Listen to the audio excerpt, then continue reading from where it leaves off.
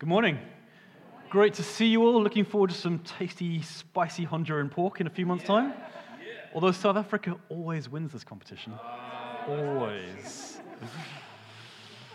Great to see you guys. We're going to do something a little bit different today. There's like fury happening on the front row here. Can you guys pipe down, please?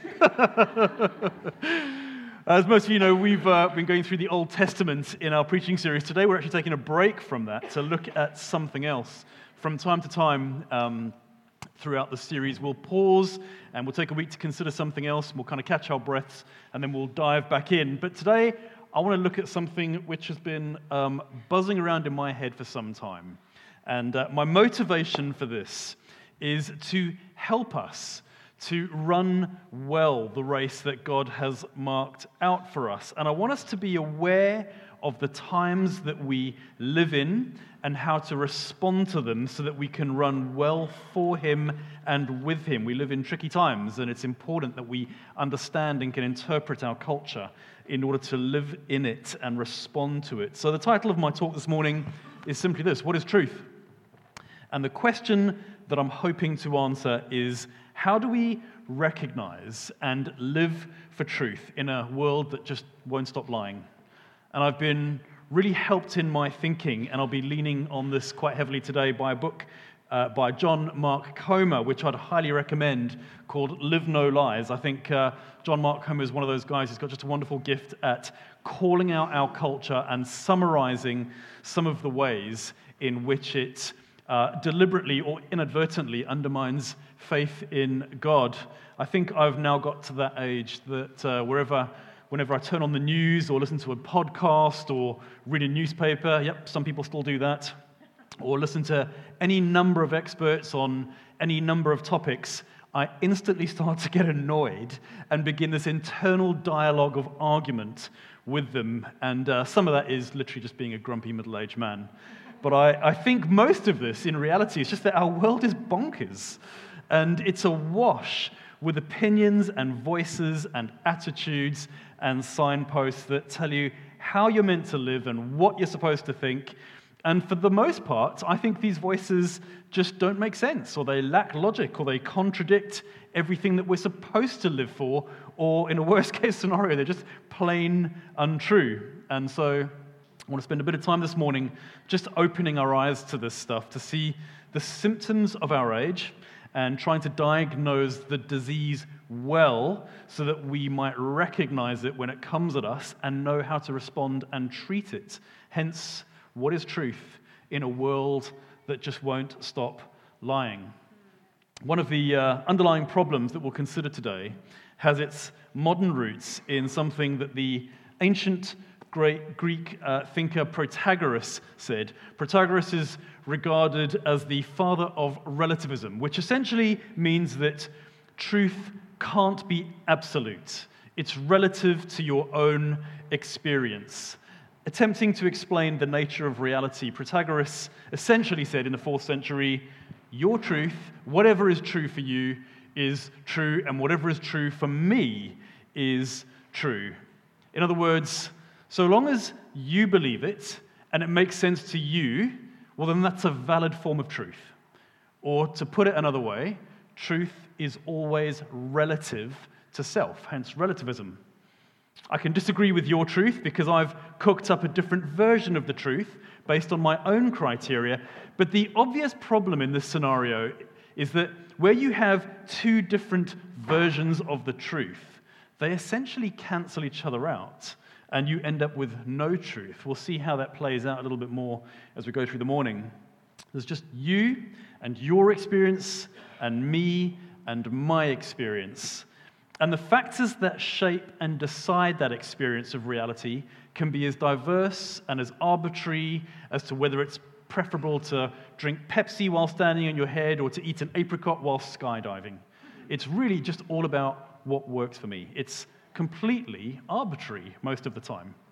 And I believe that this disease, this failure to have a standard for the truth, is getting worse and is an increasing problem for humanity because the world is full of wrong opinions and contradicting viewpoints and untruths. That's why we're living in an age where the highest prize is the freedom to self-identify, to just be yourself. We need an external measure of what's true. Oprah Winfrey has famously said, "All that matters is your truth." Not the truth, your truth. It really doesn't matter whether you're right or wrong or what anybody else says or does or how it affects others. The ongoing refrain of our age is, you just do you. It's why philosophers and sociologists have been telling us that we live in a post-truth age. What a terrible situation to find ourselves in. We've dispensed of the truth. The truth is so 2012. We're post-truth now. We've reached a higher level of enlightenment. Look at us. Who needs truth? We are the makers of truth now. We, each and every one of us, can just make up our own truth. We are like gods who can define our own reality. And the problem, of course, is that we live in an already created world with predefined laws of science and reality. There is a truth already written into the fabric of the universe and into every human heart. And as we'll explore this morning, this truth is defined by God, who created truth in the first place, by his character and by his purposes. Protagoras wasn't the first person to attack the structures of truth, of course, although his shadow looms large in our culture. This is actually a much older problem. It's probably the oldest problem of all. This problem starts really in the Garden of Eden, where the serpent deceives Eve by challenging and undermining God's truth. His first recorded words, Satan's first recorded words in Genesis 3, did God really say that you must not eat from any of the trees in the garden?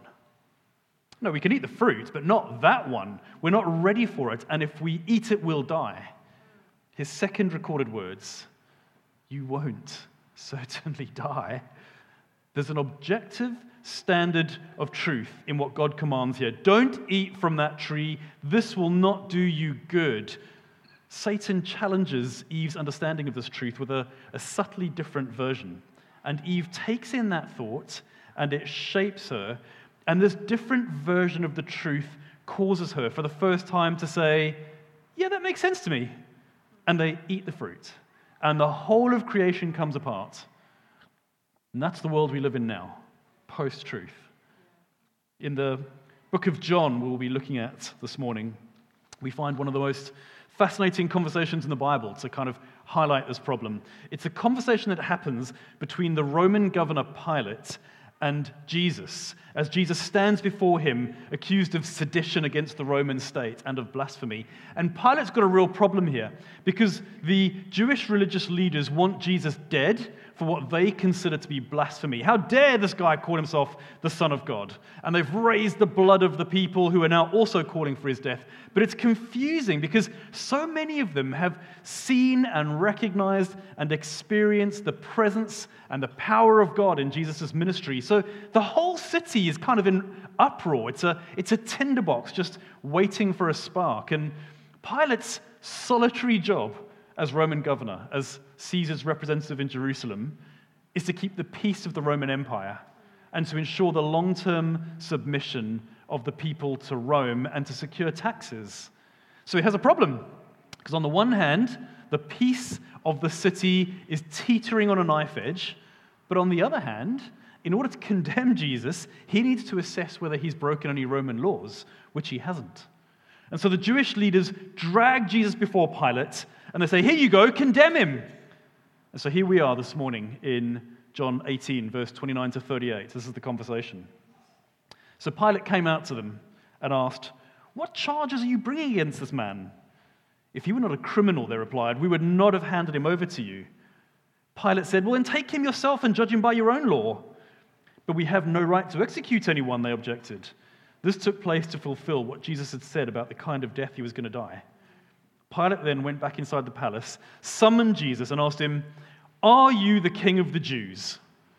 Is that your own idea, Jesus asked, or did others talk to you about me? Am I a Jew? Pilate replied. Your own people and chief priests handed you over to me. What is it you've done? Jesus said, my kingdom is not of this world. If it were, my servants would fight to prevent my arrest by the Jewish leaders, but now my kingdom is from another place." "So you are a king then," said Pilate. Jesus answered, "You say that I'm a king. In fact, the reason I was born and came into the world is to testify to the truth. Everyone on the side of truth listens to me." "What is truth?" retorted Pilate. There it is. That's the question we'll explore this morning. What is truth? The Greek word for truth used in the writing of this gospel is aletheia. That word kind of means it's a richer word than we might use to explain what truth is. We might explain truth as the opposite of a lie, but it has a deeper meaning. It's more like, what is the actual, fundamental, uncovered reality of something? What's the revealed essence of this thing? And because Pilate has no objective measure of truth, it's all up for grabs. He's staring truth directly in the face. Truth, as in aletheia, the truest, most revealed, fundamental essence of reality, the deepest measure of how we can know anything at all. The revealed Son of God right there in his court, the God who creates and shapes everything and by whom we are brought to life and given breath and meaning and purpose. He's looking him straight in the face, pure aletheia, and he's totally missed it, asking, what even is truth anyway? It's one of the most tragic moments in Scripture. And within a short few hours, Jesus is hanging on the cross.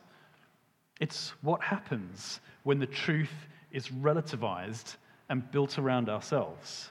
It's Eve and the serpent again. It's what naturally and logically must happen when we fail to recognize truth and live by it. Death and disorder is always close behind. What is truth? What is truth in a world that has lost sight of the aletheia, the truest revealed essence of what anything means at all? What is truth in a world that makes up its own standard of truth according to its own momentary, fleeting purposes? A friend and I were chatting about this recently, and he reminded me that we've just seen this in our own headlines. Prime Minister, did you and your staff break COVID lockdown rules by attending illegal parties? I tell you what, there are lots of different ways of answering that question. I can't actually be sure, even though there's a picture of me in a work meeting with a bottle of champers and a bloke wearing some Christmas tinsel around his neck. But I tell you what we'll do. We'll hire somebody. We'll get Sue Gray to investigate and come and tell us. I can't actually tell you the truth of the matter. The truth is, after all, open to interpretation. So let's get somebody else to come in and tell us the truth. The Washington Post calculated that in his first year of presidential office, Donald Trump didn't not just defend the truth, he actually made 2,140 misleading claims. That's 5.9 lies a day. Fake news. This is the office of the man who is entrusted to do the same job as Pontius Pilate: defend what's right, keep the peace, create well-being and welfare for all. That number actually went up through the course of his presidency, and it reached a peak when the capital, the very seat of democratic truth, was overrun by rioters. When we fail to see and live by the truth, death and disorder are not far behind. And the thing about this fake news, it's a subtle kind of problem, really, that we need to be aware of. Isn't that we're just being forced to believe something necessarily. It's the drip feed undermining and erosion of the foundations of what truth actually is, chipping away at it. Fake news, fake ideas, fake truth. And so all day long, we're bombarded by everybody else's view of their own personal truth, and we hear and we believe these things. And ideas, as we know, are powerful. They shape us if we believe them. I'd be happier if, I'd be more successful if, I'd be stronger and get a foot up over my fellow man if. And if what we're believing and how we're being shaped is based on lies rather than truth, well, just look at Eve in the garden again. It's a highway to death and chaos of all sorts. So a huge part of our problem is the battle against ideas that have no basis in truth, without any means to measure the validity of those ideas. Other people's ideas, our own ideas of what's right or wrong in the absence of a measure of objective truth. And ideas are all pervasive, and they're difficult to battle against. How do you fight against a tweet? How do you fight against a Facebook status, and what difference does it actually make? I often think that, with no offense intended to any gardeners out there, arguing with people on Twitter is about as effective as using one of those leaf blowers. You kind of blow the leaves away, and then the first gust of wind, they all come back at you and bring their mates. This problem is now so endemic to our own culture that in the UK, we actually have a governmental minister for disinformation. The Secretary of State for Digital Culture, Media and Sport has, as part of their job, the responsibility for upskilling children and adults to recognize online falsehood and to develop the critical thinking skills to be able to tell fact from fiction online. We have a minister whose job it is to help us to tell truth from lie. Only 40% of adults actually have those skills, according to Ofcom, the UK's communication regulator. If you've got kids under the age of 15 who are on social media all day long, that figure drops to 2%. It's all gone a little bit wrong. I don't know if anyone's come across the Philip Pullman novels or the TV adaptations called His Dark Materials. It tells a story of a young girl called Lyra Belacqua, who is on a quest through multiple dangerous universes. The purpose of the quest isn't important this morning, but the only means for her to know the right way to go as she navigates this confusing, dangerous existence is a little device that she's holding up there that she's come to own, and everybody is after this device. It's called an alethiometer, aletheia, a device which tells the truth and reveals the deepest essence of what's right. Philip Pullman, who wrote this, is an atheist. But in his story, even he sees that in the fight against all that is wrong with the world, what we need is a means to tell the truth and to show us what is right. We need an alethiometer of some sort.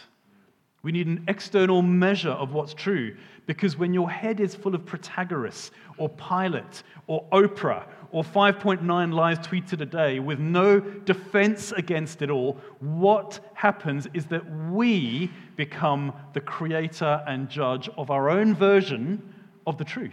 Yeah. And I could stand here and spend all day long explaining why that's problematic. But here's just one. What happens when what I think is right about the way to live, my truth, clashes with, say, Oprah's truth? When we have no objective external measure to decide, then who's right?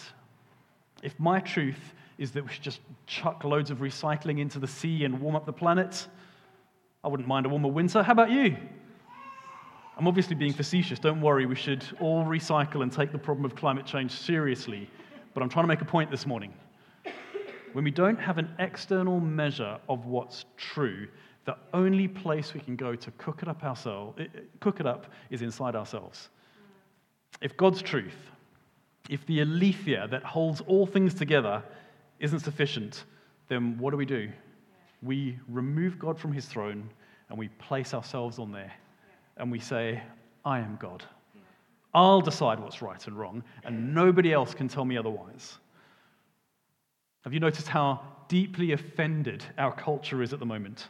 How everybody is taking offense at each other's views. How dare you tell me how to live and what I can and can't identify as? How dare you tell me that my truth isn't truth? If I think I'm a cat and you think I'm an accountant, I'll be deeply offended by you and I will just cancel you out of my life.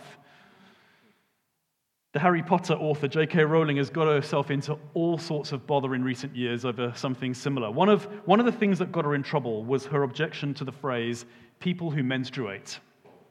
Rowling basically said, why don't we just call people who menstruate what they are, women? Why can't we just say women? Why can't we just tell the truth? And I get it. I get how that might hurt and offend some people. Irrespective of who you are, I want you to know God's grace and goodness towards you this morning. That's the whole point of the sermon. But the basis of Rowling's argument is to be protective of people. She's saying that there's a fine line here. If we completely do away with stereotypes of sexuality, if we let clarity completely slip in this area, that this could actually put women at greater risk of harm. If a dangerous man identifies as a woman in order to gain entry into a woman's only space, or vice versa, that poses a serious risk. So she's saying, well, we need to find the line here, the objective truth that's in here somewhere. It's dangerous for us all if we don't. Let's just call a spade, if even only for that purpose. She's pointing out an inconsistency in our culture as herself someone who suffered at the hands of a predatory male. J.K. Rowling, cancelled. Her book sales, cancelled. Her name dropped from schools, the worst sort of bullying and abuse directed at her on her Twitter feed. Here's the problem. When we have no sense of objective external truth, when everything can be truth, then what you end up with is just no truth at all, or a kind of pseudo-truth based on what you had for lunch that day. And that means that in this world of making up your own truth, when you and I disagree, I'm not just disagreeing with what you think and believe. As the pastor Matt Chandler says, I'm disagreeing with your very personhood. It's not that I just disagree with parts of what you stand for. If I disagree with your version of the truth, then I'm disagreeing with everything about you. I disagree not just, for example, with your political stance, but with all that you are as a person. And of course, you'll be offended if that's what you think. Conversation and debate then become irrelevant. Offense becomes the new moral arbiter. We become increasingly polarized from one another and suspicious and hostile. And the only way to break the tie is a show of power. So we either go to war or somebody gets cancelled. That's what's behind the rise of cancel culture and the pressures on our right to free speech. And when we cancel all that we disagree with or are offended by, what are you left with? Protagoras and Oprah. Make up your own truth. This failure to recognize truth is also a major contributor to the confusion and contradiction around all sorts of other moral and ethical issues in our society too.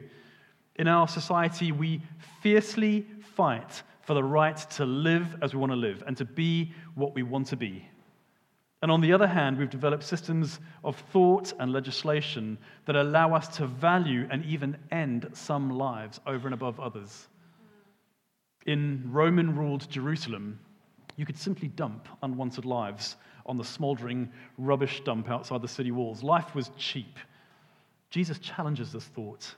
He challenges the notion that any sort of life, of any sort, being valued above another. To Jesus, all life is valuable and God-given. It's another irony of our age that the very basis for modern human rights and personal freedoms have their origin in the truth and teachings of Jesus.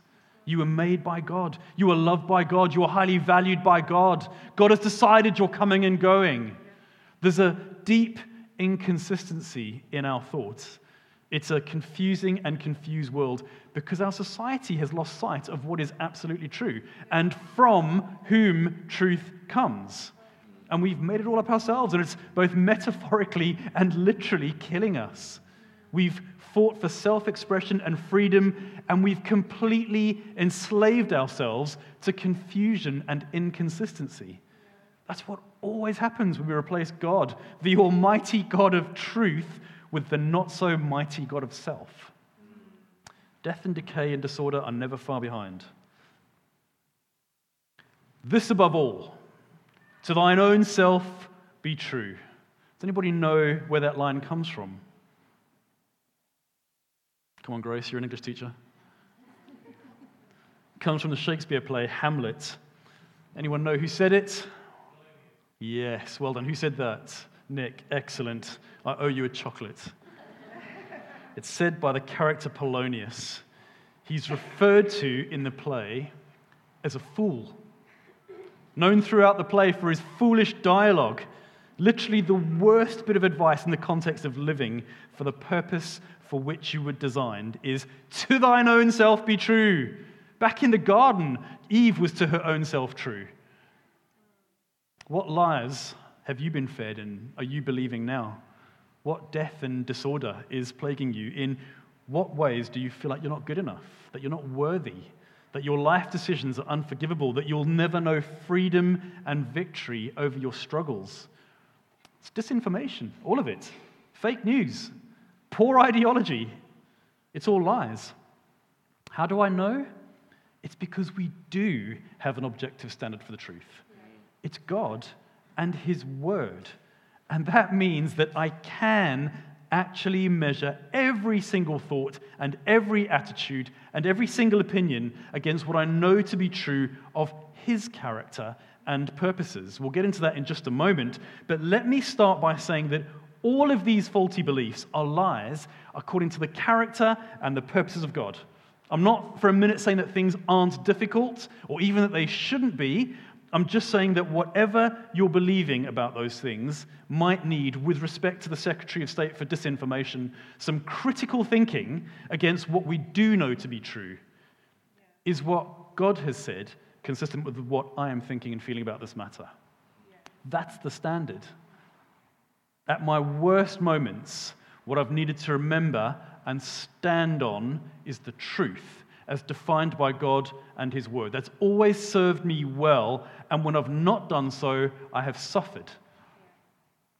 And this is so much more than just a personal issue. Knowing and recognizing and speaking truth is at the heart of the way that our society and culture survives and thrives, or decays and dies. And that's important because Colossians 1:20 tells us that God is reconciling all things to Himself.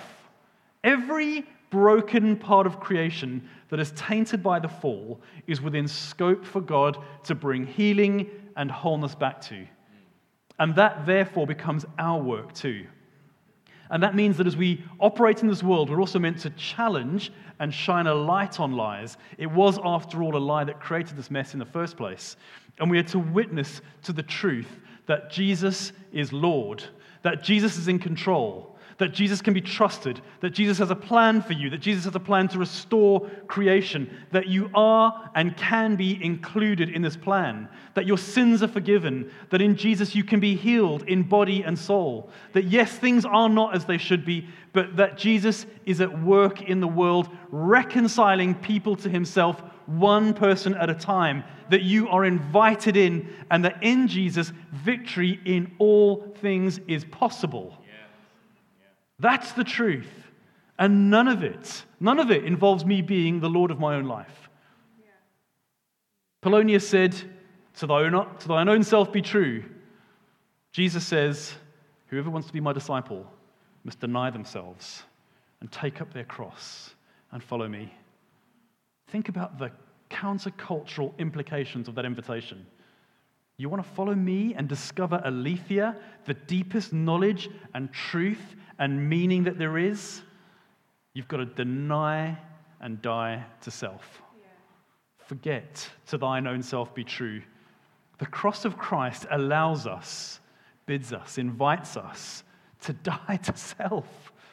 The only way to know life in Christ, to live this life right, is to die. Dying to self is the beginning of knowledge, because as we die to self, we create room for and discover that there's an empty throne in our hearts waiting for the King to come in and inhabit it and rule. It was for this purpose that we were created. Do not to thine own self be true. Look to He who is true. Listen to what Jesus says about Himself in this matter. Pilate asks, what is truth? A few hours earlier in the Garden of Gethsemane, Jesus is praying, and He says to His Father about us, Father, sanctify, cleanse them by the truth. Your word is truth. Pilate asks, what is truth? In John 14:6, Jesus tells His disciples, I am the way and the truth and the life. You want to know the truth in a world that lies? Look at Jesus and everything that He says. Pilate asks, what is truth? In Revelation 19, we see this picture of Jesus in victory, waging war against the powers of hell, defeating Satan and death fully. He's wearing many crowns, it says, and the armies of heaven are riding behind Him, And in verse 11, it says this about our warrior king. He says, I saw heaven standing open, and there before me was a white horse whose rider is called Faithful and True. How do we know and experience and share in his victory? John 8, verse 31 and 32 says, Jesus said, if you hold to my teaching, you really are my disciples. Then, if you hold to my word, you will know the truth, and the truth will set you free. How does that happen? It's simple. We were all made by God and made for God. We are born longing for God, and our deepest desire is to know him and to be known by him. And so it's obvious. If that isn't your experience, if you haven't recognized that, then you'll be gasping for the pure oxygen of his life in all sorts of other things that life offers up. And it'll filter into your lungs, and it'll pollute you, and it'll shape you. If you put a polar bear in the desert, it will die. It wasn't made for that environment. So too, there is only one environment that we were made for. It's to be with God. Brilliantly, in the 3rd century, St. Augustine said that all of our problems come down to this: disordered loves. It isn't necessarily that we love the wrong things, but that we love them in the wrong order. We most deeply desire God, whether we know it or not. He is who we are primarily meant to love. And if we don't realize that desire, if we don't accept that truth, then we'll love all the wrong things in all the wrong places. We'll make up a version of the truth that we think will satisfy, but will ultimately destroy. He wonderfully also said that all truth is God's truth. Pilate's question is as profound and important a question to be able to answer as there is. The truth is Jesus. The truth is every word that proceeds from his mouth. The truth is his word. The truth that there is only one way to know freedom and a deep soul rest. That's to abide with him, to know him, to be known by him, and to completely surrender to him. He who alone on that final day will be recognized by all the nations on earth as faithful and true. In a world totally confused by itself, full of people who are utterly self-absorbed and trying to create a version of the truth to help them to stomach everyday existence, there will come a day when the trumpet sounds and every eye will look upwards as he descends in glory, and the whole earth will proclaim, yes, of course, he is the faithful one. He is the true one that I've been searching for my whole life. What is truth? Jesus, and everything that he stands for is truth. Yep. I want to just take a few moments to give us some paradigms to consider as we navigate this stuff, some thoughts to take into the week to help to kind of land all of this. Here are 5 either-or options for you. If you want to know truth, if you want to avoid the deception of the world and make sure that the right God is on the throne of your life, hint, it isn't you and me, by the way, then here we go. Number 1, prayer rather than ideology. Ideas aren't inherently bad, don't get me wrong. Bad ideas are bad, and they're bad for us. And there's a battle that exists in the mind between what we tell ourselves will make us complete and what God tells us will.